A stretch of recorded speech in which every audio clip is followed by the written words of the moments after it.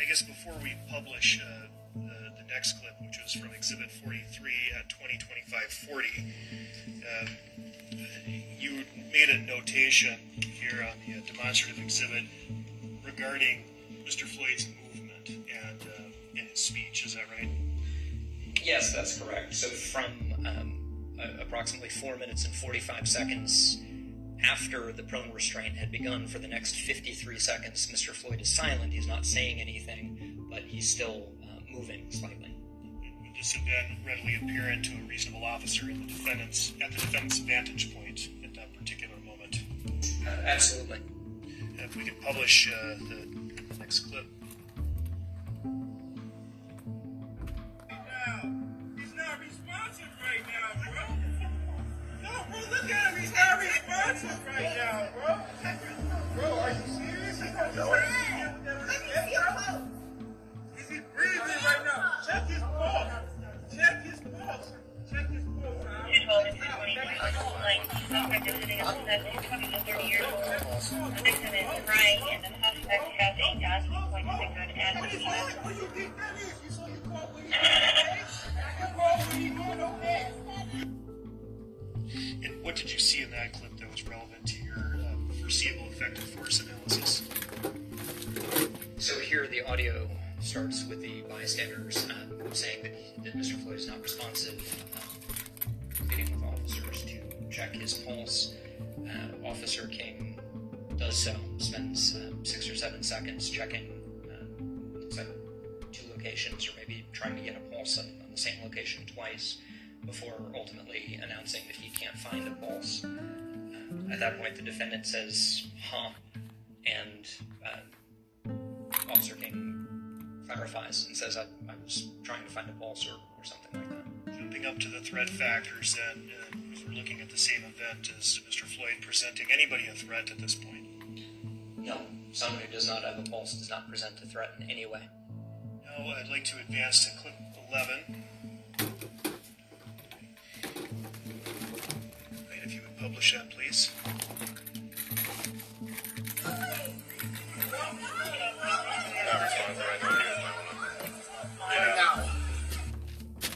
Please tell the jury what you saw relevant to your analysis with respect to foreseeable effects. So you hear Officer Lane describe Mr. Floyd as not responsive. This is as the paramedics are arriving, and Officer Lane is directing them by saying that Mr. Floyd is not responsive. Again, back up to the threat factor. Certainly cannot be a threat if he's not responsive. And now even more indication that the use of force is having deleterious effects on Mr. Floyd's health. And if we can advance to the next clip. At a point, and I don't believe that's well, yes, actually, go ahead and publish that. It's the Fraser video 2028-42, Exhibit 15. The fact that you guys aren't checking his pulse and doing All right. And what is it you see here that was relevant to your analysis? This is immediately before Mr. Floyd is loaded onto the stretcher, and you see the defendant take his knee off of Mr. Floyd, and shortly after that particular clip, Mr. Floyd is rolled and lifted onto the stretcher. And so would that then mark the end of the restraint period at 9 minutes and 29 seconds? Yes, it would. Your Honor, this would be an opportune time for a break. The jury, let's take our 20-minute break.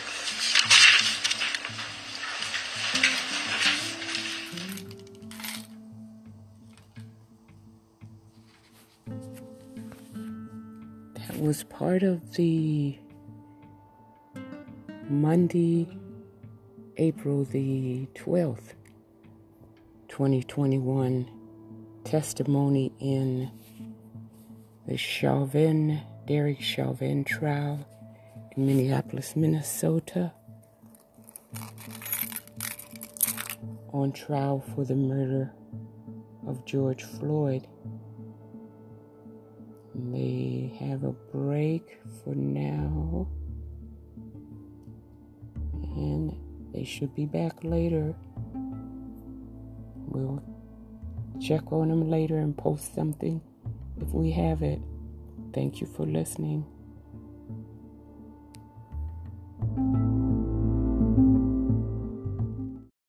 For example, or may not be breathing. So whether the reasonable officer is really paying close attention to Mr. Floyd or whether the reasonable officer is really paying closer attention to the crowd, the point is the same. The evidence is suggesting that there is medical distress here. Of course, you also look at the individual's behavior. So in this case, you can not only hear Mr. Floyd saying that he can't breathe, but you hear the change in his voice, as we discussed. You hear him stop talking. You see him stop moving. And the reasonable officer here would have been aware that at one point he no longer had a pulse. All of those individually are indicators of medical distress, and as you look at them comprehensively in order, it's signs of increasing medical distress. Then, Professor, I'd like to go to the last stage of your four-part analysis, and that is to determine whether officers' actions are appropriate, proportional, and reasonable. And I'd like you to now please share with the jury what conclusions that you have reached regarding the use of force by the defendant on Mr. Floyd. So I'm going to ask you first, you have an opinion to a reasonable degree of professional certainty as to whether the type of force used by the defendant on George Floyd on May 25, 2020 constituted deadly force. I do, yes. What is that opinion? That it did. The use of force had the foreseeable effect and a substantial likelihood of resulting in death or great bodily harm. Do you have an opinion to a reasonable degree of professional certainty as to whether the type of force used by the defendant on George Floyd on May 25, 2020 was reasonable as viewed by a reasonable police officer on the scene? I do have such an opinion, yes. What is that opinion? Both the knee across Mr. Floyd's neck and the prone restraint were unreasonable, excessive, and contrary to generally accepted police practices. When, in your opinion, did the unreasonable force begin? When Mr. Floyd was initially put into the prone restraint position and when the defendant's knee was placed onto his neck. And when did it end? When the defendant's knee was lifted off of Mr. Floyd and he was taken out of the prone restraint position. Do you have an opinion to a degree of reasonable professional certainty as to whether defendant's use of force, whereby he restrained Mr. Floyd in that prone position for 9 minutes and 29 seconds on May 25, 2020, was reasonable as viewed by a reasonable police officer on the scene? Yes. And what is that opinion? No reasonable officer would have believed that that was an appropriate, acceptable, or reasonable use of force. And was the force unreasonable as it started and as it ended? From the time it was initiated and throughout its duration, yes. And finally, do you have an opinion to a degree of reasonable professional certainty as to whether the defendant appropriately rendered medical aid to Mr. George Floyd on May 25, 2020 in accordance with generally accepted police practices? I do, yes. And what is that opinion? The failure to render aid to Mr. Floyd, both by taking him out of the prone position and by rendering aid as his increasing medical distress became obvious, was unreasonable and contrary to generally accepted police practices. Right. Thank you very much, Professor Stoughton. I have no further questions, Your Honor. Mr. Nelson.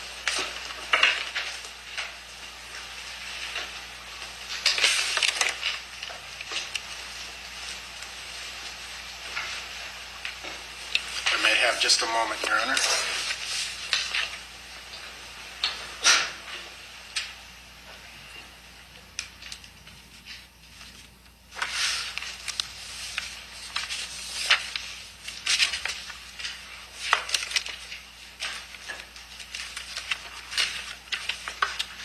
Good afternoon, sir. Good afternoon. Thank you for being here. Mr. Stoughton, correct? Stoughton, yes, Okay. but nobody gets it right, so I won't take it personally. All right. So, Mr. Stoughton, you testified that you were a police officer for approximately 5 years before going into the more academic nature of your work. I was full-time with the police department for a little less than 5 years and stayed on as a reservist for another 6 months and was as an investigator before ultimately going to law school and taking an academic route, yes. Okay. And you analyze this case principally from an academic standpoint, correct? I would not describe it as academic. No, I would describe it as the professional standards for policing. Okay. And the Graham versus Connor standard that you've discussed, I mean, there's more to it than just those three factors. Agreed? The Graham v. Connor standard is the Fourth Amendment standard, yes. There's more to Graham v. Connor, and there's more to the professional standard than just Graham v. Connor. And that would include that the analysis of an officer's use of force is viewed from the totality of the circumstances, correct? As viewed through the lens of a reasonable officer, yes. So it's not just 14 10-second clips. It's the totality of the circumstances viewed through that lens. Agreed? Yes. And, in fact, one of the standards that Graham versus Connor establishes is that shouldn't be viewed from the 20/20 lens of hindsight, right? The 20/20 lens of hindsight is an admonition to not rely on evidence that was not available to officers at the time. It's part of the reasonable officer on the scene standard. It, of course, doesn't mean that we can't evaluate an officer's use of force after the fact. Understood. But the information, what we look at is the information that was available to the officer on scene at the time based on the reasonable officer standard, right? Not exactly. It's the information that was available to a reasonable officer at the time, not the information that the individual officer had.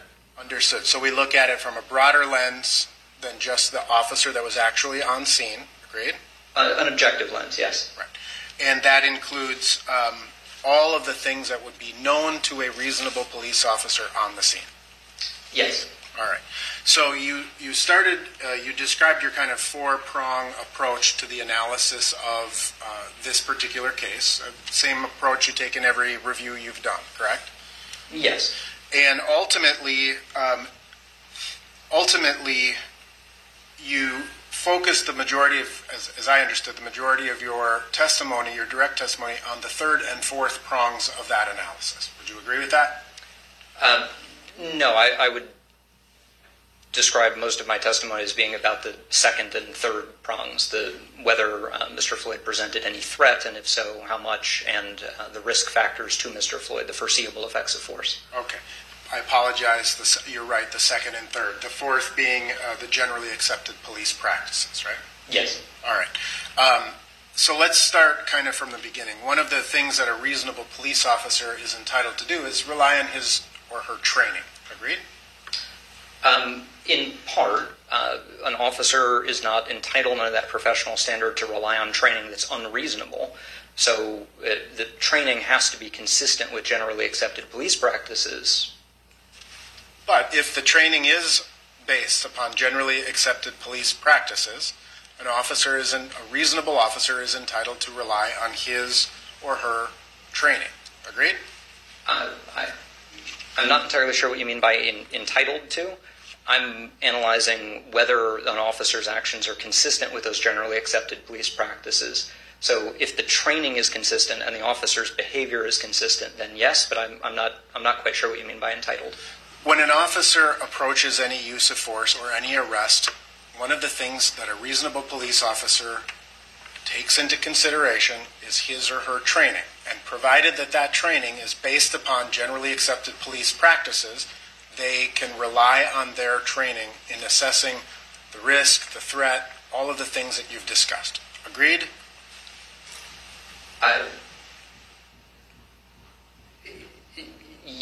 I think you're asking two different questions. So one question is, what does an officer rely on? And the second is, how does that factor into the analysis of an officer's actions? And those are very different questions. Okay. So let's answer them one by one. Sure. Starting with the first. How would you answer the first?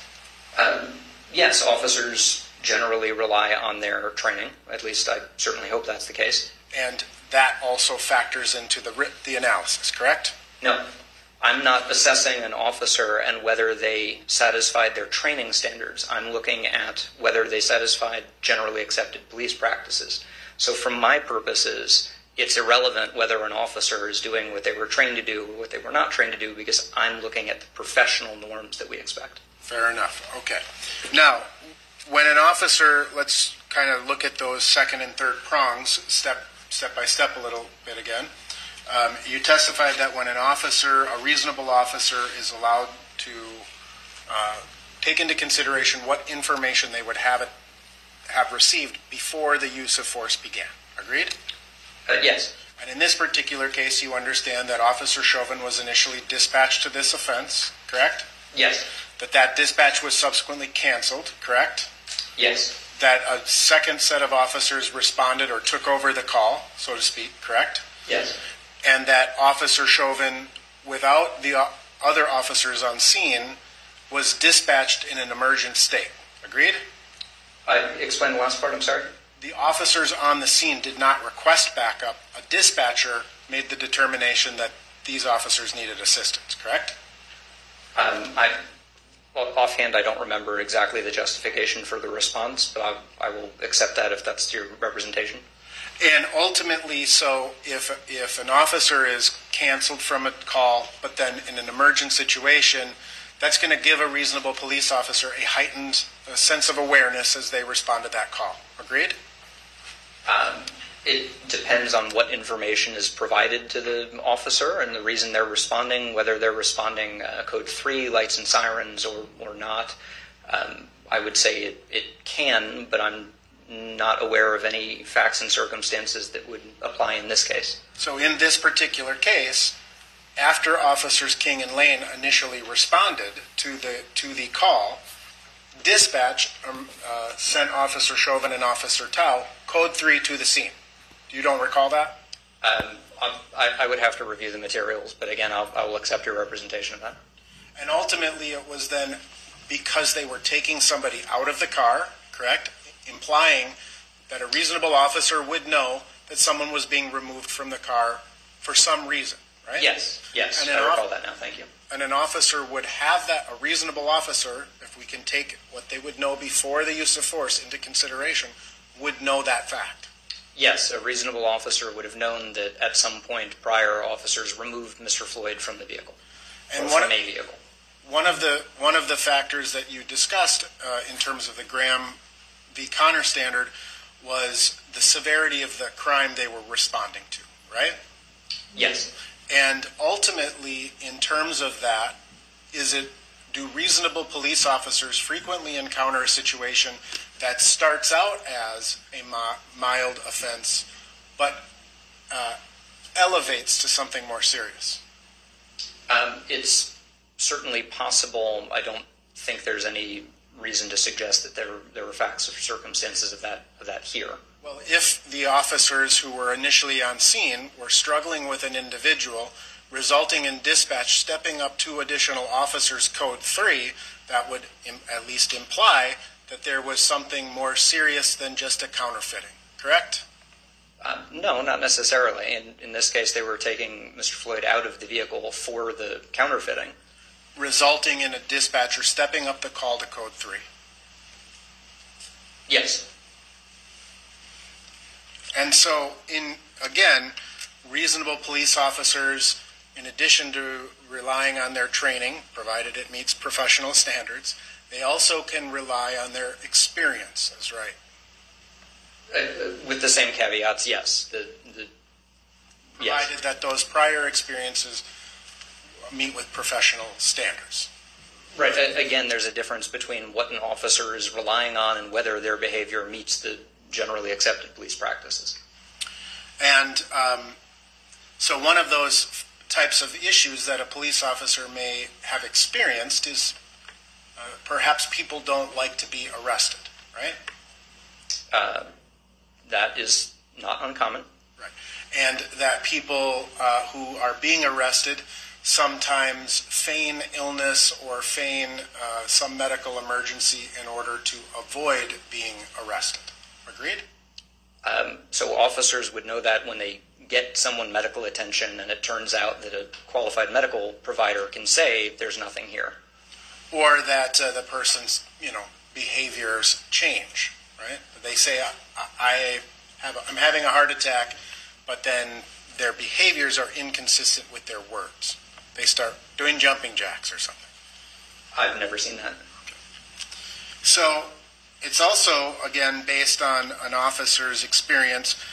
It would be reasonable police officers may experience one suspect in a car disrupting the police intervention to assist other people in the car from avoiding apprehension. Have you seen that? Well, I'm sorry, can you ask that again? Sure. There would be, again, based on a reasonable police officer standards, or a reasonable police officer's experience, that one person who's being detained by police may obstruct that police intervention to sort of protect or hide information about his or her passengers. That the individual who is being detained may resist or obstruct in order to prevent his or her friends from being searched or identified.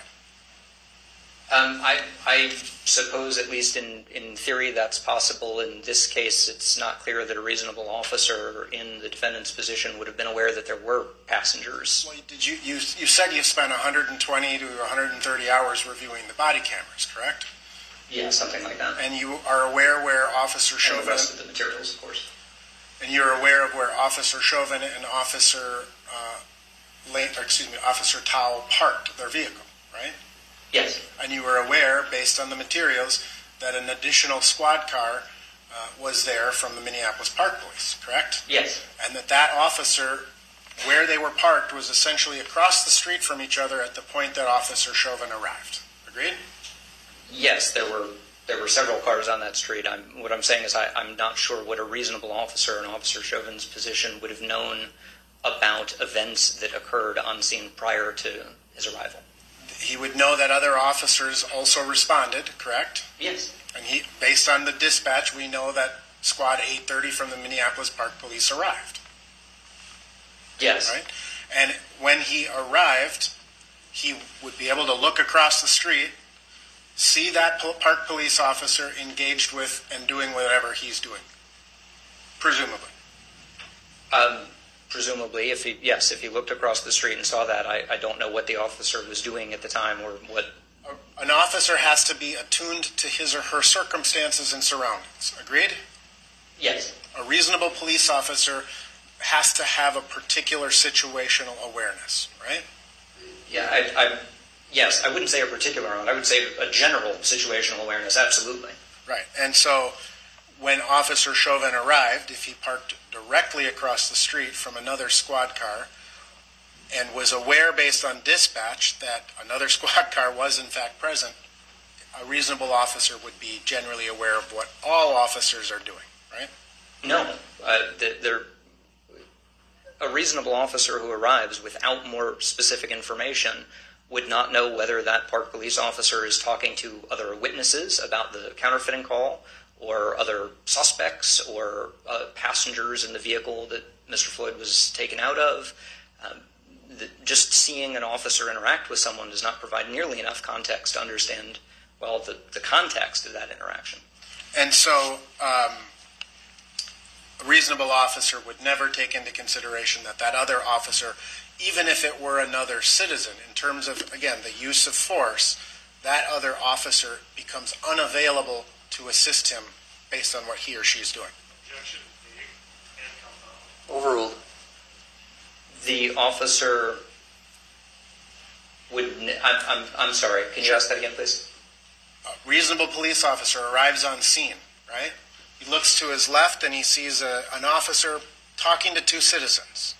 He looks to his right and he sees two officers struggling with an individual, or having a point of contention, I believe you called it, with an individual, right? At the point where he arrived, I wouldn't call him struggling, but yes. Right. But he observes that there is obviously something that's a little bit more serious going on here, right? Yes, at least they have one individual in custody there or in handcuffs, yes. Right. And the reasonable police officer would know that other officer who's all the way across the street is not going to be as much of an assistance as he could potentially be as he's approaching the... Yes, if I understand your question, yes, as the officer arrives there, he is in a better position to offer immediate assistance to the officers interacting with the handcuffed individual than an officer who is talking to whomever. And a reasonable police officer will assess a person's words in the context of their actions. Agreed? I would say assess both their words and their actions, yes. And if someone is saying, I'm going to cooperate, I'm going to cooperate, I'm going to cooperate, that's what they're saying, their words are saying, but their actions are not cooperative, right? What is an officer to do in that situation? Just automatically believe that they're going to sometime cooperate? I think it depends on the situation. No, I don't think an officer has to assume that this person will, at some future point, comply. And, in fact, an officer, again, is entitled to use force under these national standards greater than the force or greater than to overcome the suspect's actions. Agreed? So I really don't like greater. Sometimes I hear that formulation, but it doesn't make a lot of sense to me. If someone is running away, what is force greater than running away? I would say that an officer has to use or can use force that is proportional and reasonable to address an individual's noncompliance or resistance, assuming, of course, that they have legal authority to do so. Right. And how it is frequently described in these materials that you've reviewed is that an officer can use an amount of force that is greater than the force being used by the suspect in an effort to overcome that resistance, right? Are you asking me about the MPD training materials specifically? Yes. Objection, Your Honor, beyond the scope. Sidebar.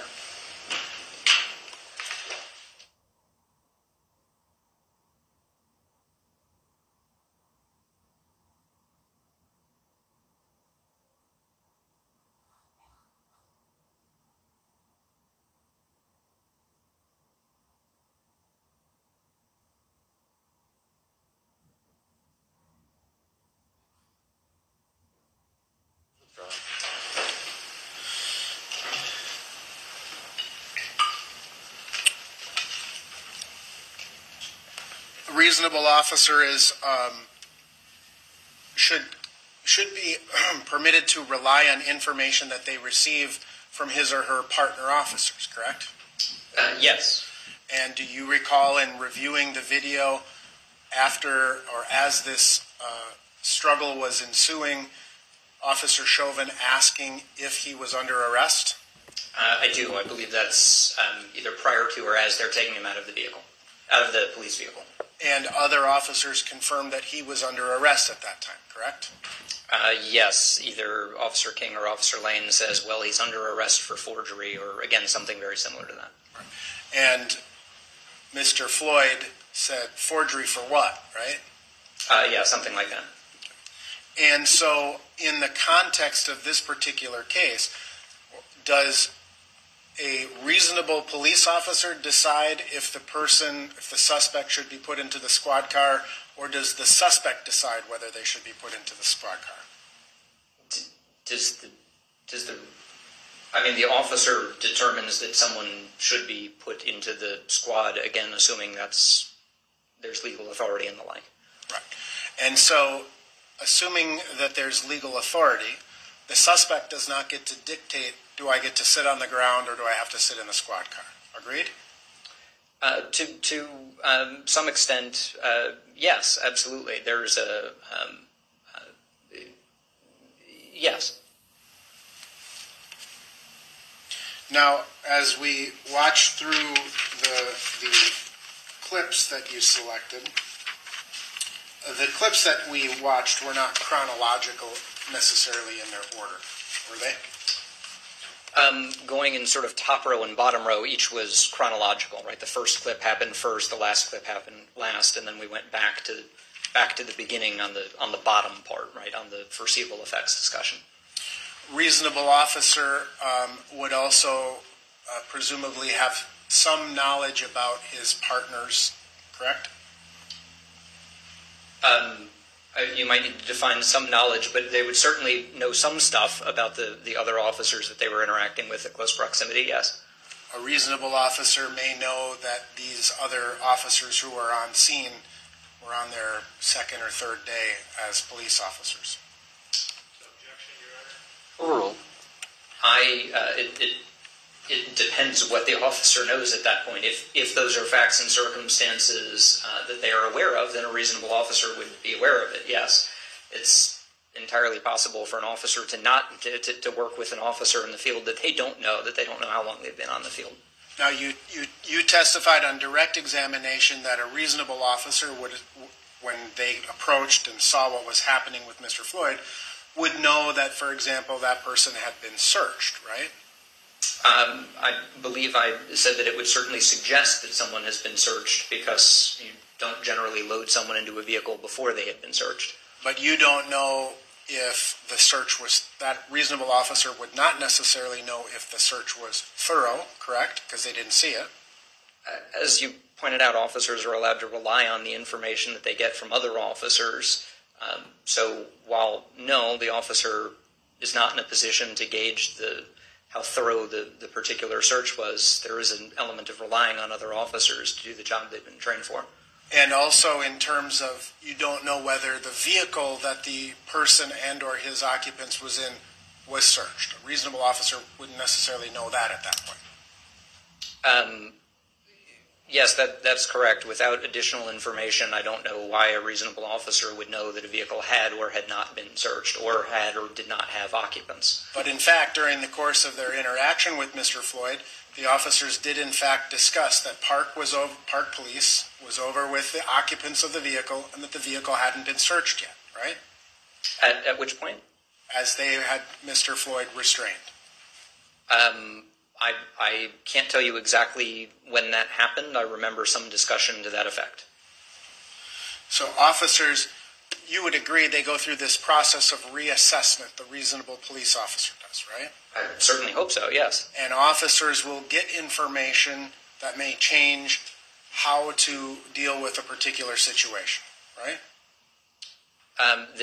Yes, as officers get additional information, they may update their response, escalating or de-escalating a use of force, for example, or talking to one person or not talking to one person that they had originally intended to speak to. Sure. Now, in terms of, again, the concept of situational awareness, an officer has to be aware of his or her surroundings, agreed? Yes. And that would include things like being on a busy street, right? Yes, tactically that's why you don't want to prone someone out on a street when you have the option of not doing so. In terms of those tactics, however, when Mr. Floyd, so I want to make sure that we're very clear here, in your position, from your review of the reasonableness of the use of force, it was unreasonable for the officers to put Mr. Floyd in the prone position at all, period, correct?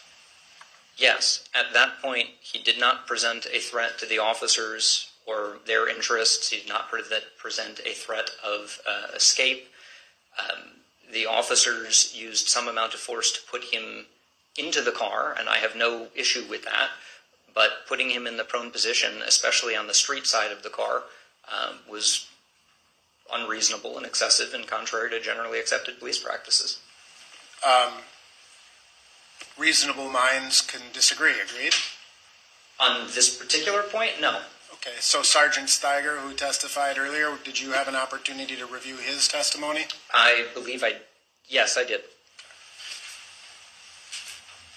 And so his assessment that it was reasonable for the officers to use the prone position in that time, at that time, you would disagree with him? I disagree. I think putting someone prone is unreasonable there. They are already handcuffed. The prone position is a transitory position used to restrain someone, handcuffs, or I suppose hobbles. In this case, officers took Mr. Floyd out of the car, put him on his knees, and then put him onto his side. And again, if they had stopped there, I would not have any quibble with their actions. Now, you testified that you described the prone position as transitory in nature?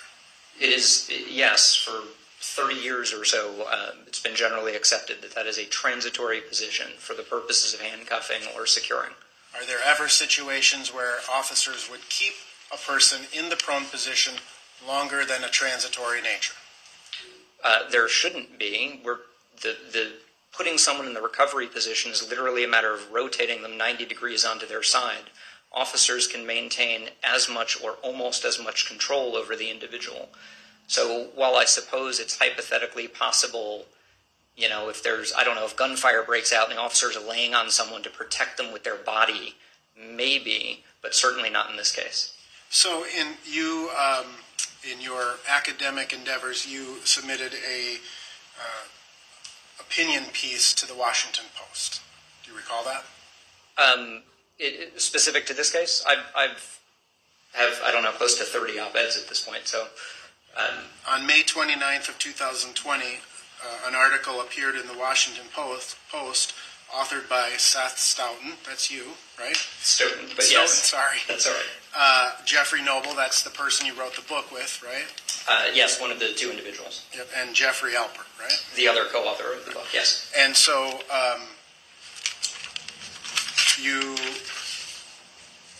you wrote, officers might need to hold someone down in the prone position, but they should do so by putting their shin across the subject's upper back, not the neck. Do you disagree with that? Objection, Your Honor. Hearsay. Overruled. Are you asking me if I wrote that? Correct. I did, yes, referring to handcuffing. Pressing on someone's neck risks damaging the cervical spine or breaking the hyoid bone, which can be fatal. Yes. And this was an opinion that you had formulated. Your opinion piece was from 4 days after this incident? That, yes, it was based on the review, as I think I write in the first or second paragraph of the opinion, the limited information that was available at that time. Right. And so at that point, it's fair to say that you had already formed the opinion based on that limited information that this was an unreasonable use of force. I think it's fair to say that I had formed the opinion that putting your knee across someone's neck, except in absolutely unbelievably rare circumstances, is generally an inappropriate use of force. This is an application of that generally accepted practice. Of course, as I reviewed all of the materials in this case, some of the opinions that I discussed at the bottom of that op-ed changed, and this was not one of them. The additional information confirmed that the knee across the neck was inappropriate and that the prone restraint was inappropriate. Was the knee, in your opinion, across the neck throughout the entire 9 minutes and 29 seconds? From my perspective, that's irrelevant. The knee should never be on the neck. It was certainly on the neck for a majority of the time, even if it was moved off of the neck at certain points. Were you able to somehow determine the amount of pressure that was applied to Mr. Floyd's neck? Not with any specificity, of course. There are some indicators that it was a substantial amount of body weight, but I can't tell you exactly how many pounds. For example, the positioning of the defendant's hips forward and over the left leg, the position of the defendant's shoulders as opposed to being back in sort of a squat position where you'd be resting on your feet. It was forward, indicating more weight on the front towards the knee. And at times it was to the right, correct? Yeah, I think his hips, or not his hips, excuse me, his right shoulder dipped at some point. I'm unable to say what effect that had on the weight on his left knee.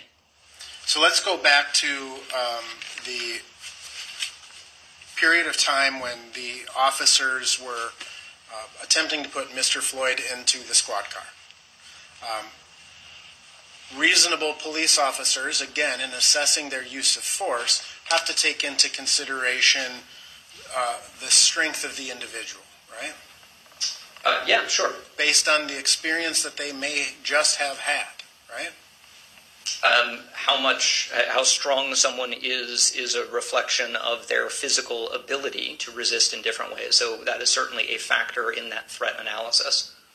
And you already testified that a reasonable police officer can take into account size differences. Agreed?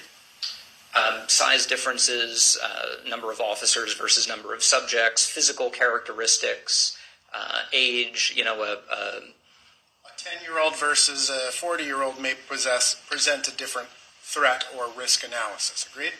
Yes, they have different levels of physical ability, the threat that they present or the severity of the threat they present, even in doing the same actions, right?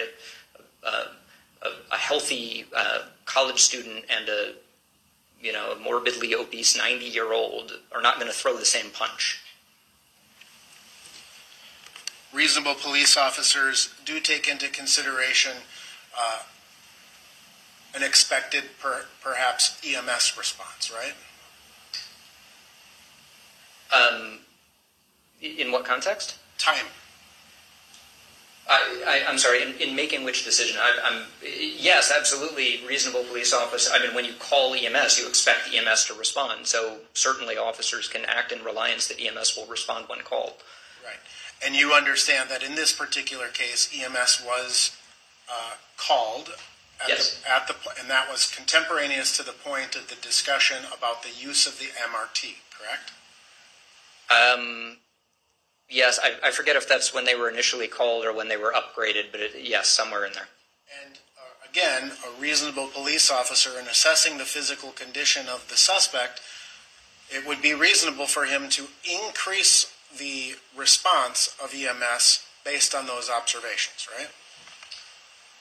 To upgrade it, to ask for a lights and siren response, yes, absolutely. What's not reasonable is Objection, non-responsive at that point. The answer is concluded at that point.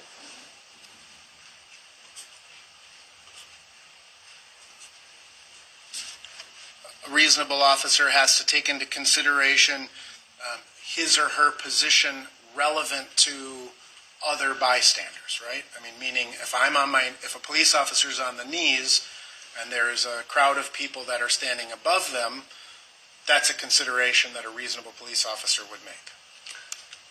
Depending on the situation, that can affect a concept that's referred to as reactionary gap.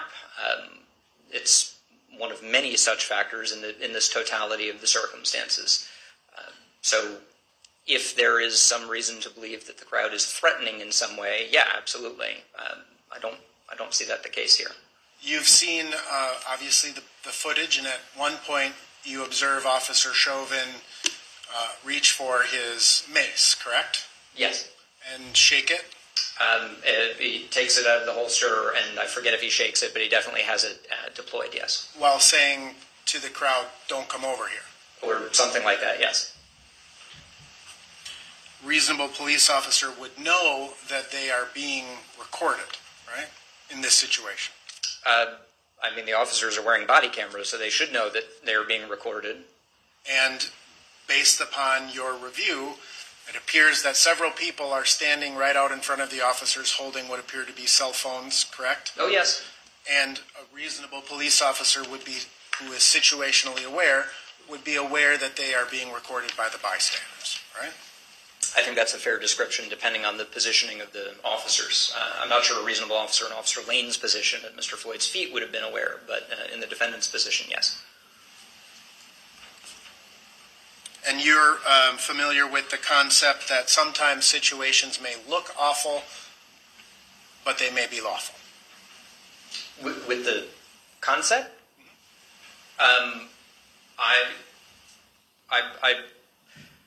I suppose.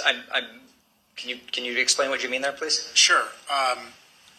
The police use of force is never a particularly attractive thing to watch or to witness.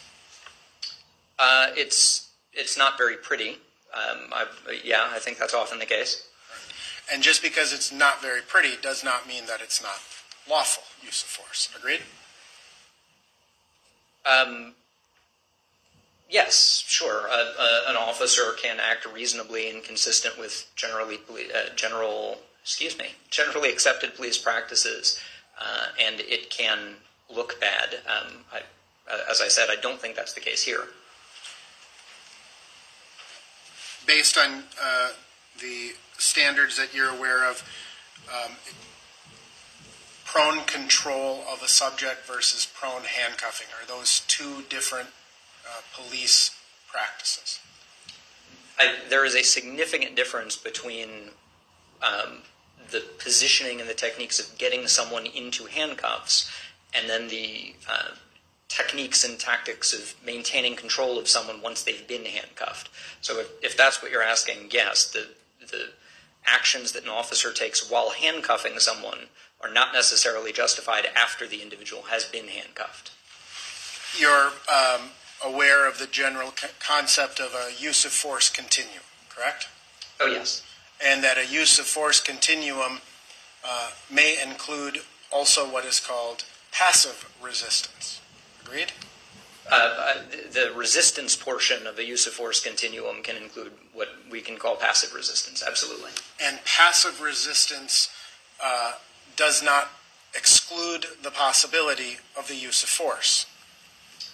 That's correct. So to go back to my previous example, if you have someone who is laying across a driveway, for example, protesting whatever happens on the other side of the driveway, the officer may use force to address that passive resistance to move that person, sure. Again, there has to be a threat that they're addressing with that passive resistance. So, in terms of the, at the point Mr. Floyd is placed prone on the ground, do you observe him continue to kick his back legs? Are you talking about as he is brought down to the ground? Yep, initially. So there's one movement that's captured on, I believe, Officer King's and Officer Tao's body cameras that looks to me as if Officer Lane is grabbing Mr. Floyd's leg and pulling it and straightening it and rotating it. That is my interpretation of what is happening there. And in fact, at that particular point, Officer Lane says something to the effect of, Jesus Christ. I don't remember if it's at that particular point. Yes, it's not clear to me what he's referring to. He later makes some comments about what appear to be the smell of Mr. Floyd's feet, so I'm not sure what he's responding to when he says that. So you did not observe him attempt to control Mr. Floyd's legs at that particular point? Oh, no, he was definitely controlling Mr. Floyd's legs at that point.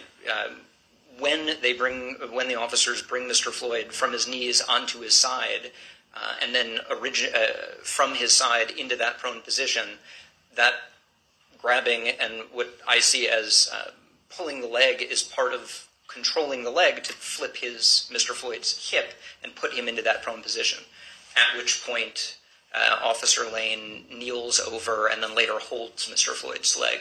So yeah, he was definitely controlling his legs. Now, you would agree that a reasonable police officer has to assess multiple situations simultaneously, agreed? No. A reasonable officer has to assess the situation that they're in. Certainly there are simultaneous inputs to that, but they're in the situation that they should be focused on. So a reasonable officer who's in a situation where three officers have just struggled with an individual, they're going to have some sense of exhaustion themselves, agreed? Depending on the length of the struggle and their efforts in the struggle, in this case it was relatively abbreviated. They would have to take into consideration the changing circumstances throughout the use of force, agreed? Absolutely, they need to take into account changing circumstances. And you were shown some footage of the crowd that was present or that formed initially. It was a relatively small crowd, agreed? Yes, I mean, personally, I wouldn't describe it as a crowd. It was like 12 to 15 people, including folks over by the bus stop, so a group of bystanders. People across the street as well, right? There was at least one person filming from across the street. I don't remember seeing many bystanders on the other bystanders' cameras. Okay. You agree that the camera only captures what the lens captures, right? Any individual camera? Yes, any individual camera will only capture what's on camera. And so, for example, that city pole camera, the milestone camera, you can see other individuals standing, more than one individual standing on the sidewalk across the street from where the officers were positioned. Agreed? Yes, at times, yes. And at various points, you would agree that there were people across the street to the southeast, excuse me. Is that the Dragon Walk restaurant? Correct. Yes. Yes, I believe the park police officer remained over in that way, in that direction. With you know to be two other passengers who were in the vehicle, at least, correct? I do. Yes. And also, I know that, but they're standing there. So officers who are in the scene, a reasonable officer, is assessing not just what's in front of him in terms of the subject, but they're assessing, does this group of people present a threat or a risk to me? Yeah, that's the basics of situational awareness, right? Knowing, not getting so focused on one particular thing that you lose awareness of the broader situation, the context in which you're acting. Yep. And again, a reasonable officer, in terms of situational awareness, will try to be aware of what's behind him. Agreed? Yes. Or to his right or left. The surrounding situations, yes. And reasonable officers can be distracted by those types of things. So depending on what those other stimuli are, yes. In this case, the first, again, more than 3.5 minutes, there's no criticism from any bystanders. There's either silent bystanders or, in the case of Mr. McMillan, bystanders who were urging Mr. Floyd to comply with the officers. There was also radio traffic, agreed? Some amount of radio traffic, yes. Confirming at one point at least that EMS was en route, code 3. Yes, that was, I think, relatively late in the interaction, but yes. Or confirming that they were at a particular location. It was at the particular time. We watched a couple of seconds as they were discussing whether Mr. Floyd was using some sort of controlled substances. Would you agree with that? Yeah, so yes, I do. A reasonable officer has to take into consideration, as you testified, that the suspect may be under the influence of a controlled substance, right? Absolutely. And a reasonable officer, based on nationally accepted standards, you testified has a duty of care in that particular situation, right? In the situation where someone is potentially under the influence of controlled substances? Yes. So my testimony was an officer certainly has a duty to render medical aid as appropriate. Just because someone might be on drugs doesn't necessarily create a medical situation, but it certainly affects their susceptibility to positional asphyxia, which officers should take into account. And a reasonable police officer, in terms of his or her belief that someone may be under the influence of a controlled substance, can take into account that that person may be stronger than they would normally. In terms of assessing the potential physical ability of the individual, yes, that of course doesn't play into the opportunity or the apparent intention prong of threat. You would agree that reasonable police officers should have a higher level of awareness than non-law enforcement officers? I think the nature of the job makes that a really good idea, yes. When you take into account the reasonableness of the use of force, you would agree that you're not actually experiencing what the officers felt at that point, right? That I individually am not experiencing it? No, I am applying the reasonable officer on the scene framework. I am not, in fact, there. Right, and so you don't have the same sensory responses to what the suspect or the officers are doing, right? You would not know, for example, is this person tensing his or her muscles, because you're not feeling or touching that person. Yeah, so tactile feedback is one of the things that may not show up on video. It might, but it does not always show up on video. That's correct.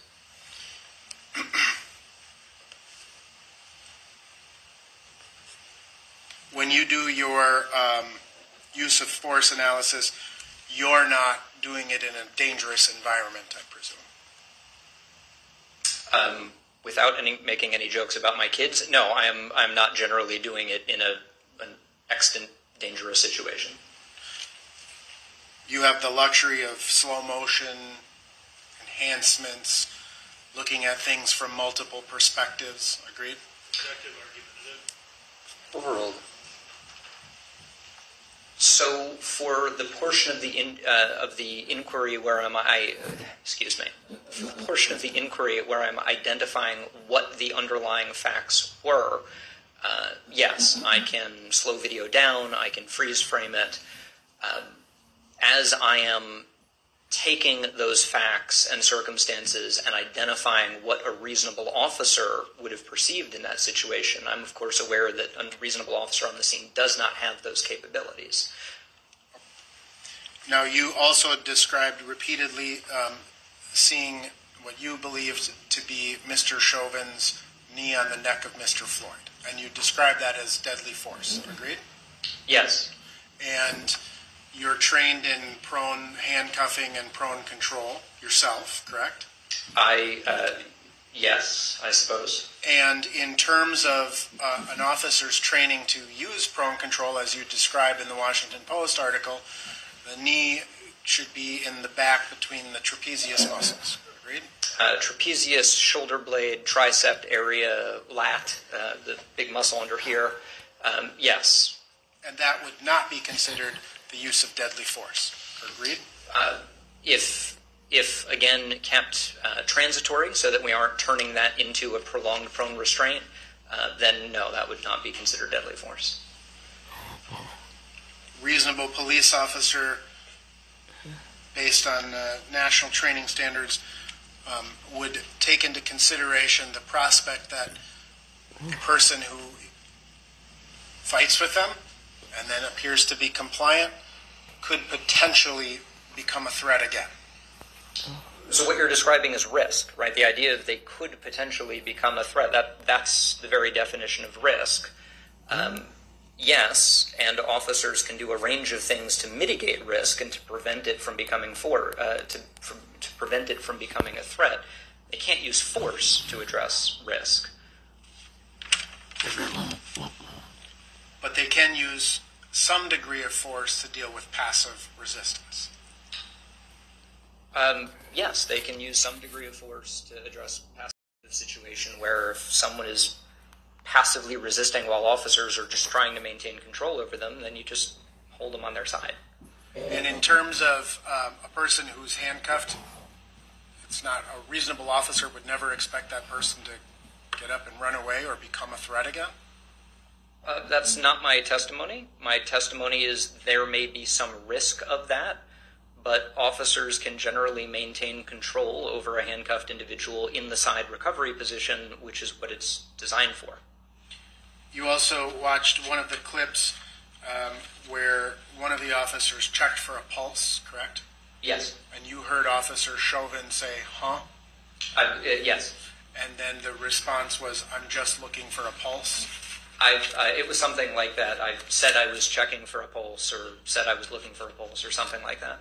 At the point that the officer references, we didn't watch the entirety of it during this clip, but at the point the officer references that he was passing out, you also hear officers say, but he's still breathing.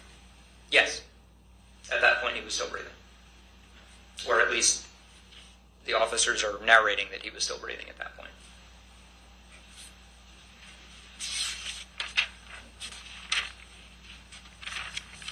I have no further questions, Your Honor. Redirect.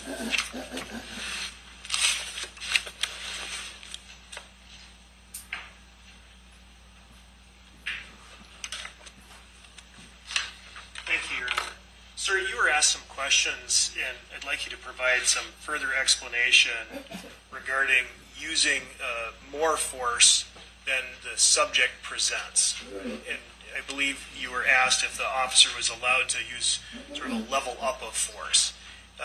Is that an oversimplification of the reasonableness standard? Yes, it is, and it's an oversimplification that really doesn't make a lot of sense, right? Like I said, what does it mean to use a level up from passive resistance or someone running away? You know, running faster doesn't count. So I don't find that to be a helpful formulation of explaining proportionality and reasonableness. And you also testified as to the need for officers to reassess the situation on cross-examination. Is that right? Yes, absolutely. Be situationally aware of changes in circumstances. Is that right? Yes, absolutely. And that, you know, some officer may need to be aware who's behind them across the street at some point. Is that right? Sure. Officers should maintain that level of situational awareness. But should a reasonable officer maintain a level of situation awareness as to what's going on right in front of them?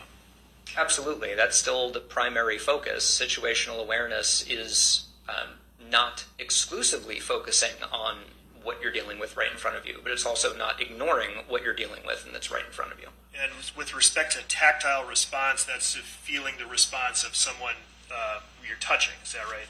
That's correct. So someone who's, you can't just tell looking whether I'm pushing on my own hand. So yes, that's correct. Would a reasonable officer in the place of the defendant then have the situational awareness to understand that he's kneeling on top of a limp person who is not responsive? I would certainly have hoped so. Yes, a reasonable officer would absolutely be aware of that. And in terms of situational awareness and relying on information provided from partner officers, would a reasonable officer in the defendant's situation have paid attention when the comment that they couldn't find a pulse was made? Yes, absolutely. That's an incredibly important piece of information for an officer there, as is the moving of the individual.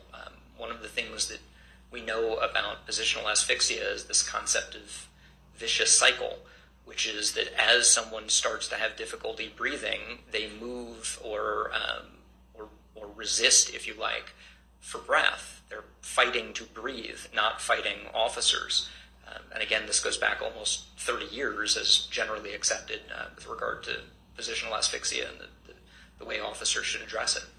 In terms of rendering medical aid and the decision of an officer to believe if someone is stating something like, for example, I can't breathe, shouldn't the officer, using situational awareness, determine the credibility of that statement based on all the facts and circumstances presented at the time? Yes, and again, the officer has very limited ability to engage in credibility determinations there. So if someone is expressing difficulty breathing, you roll them onto their side so it's easier for them to breathe. That is what the side recovery position was intended for. One hypothetical situation is that a person standing in the distance from me to you, speaking in the tone that I'm speaking, expressing to you that I can't breathe, you might have a reason to doubt that based on all of the facts and circumstances, correct? Sure. Under our under our interactions, there's no reason to believe that that's the case. There's no behavioral indications. We're continuing to have the same conversation. As the officer, I would still want to take that seriously and potentially summon medical aid, but we're not in the position of me, knocking you down and doing CPR or anything. But if you're kneeling on top of me and I'm telling you that you can't breathe, that might be a different situation, and your situational awareness might prompt you to believe that, in fact, what I'm saying is what I'm actually experiencing. What would the situation be? Well, never mind. I have no further questions. Any further recross? Thank you, sir. You are excused. Thank you.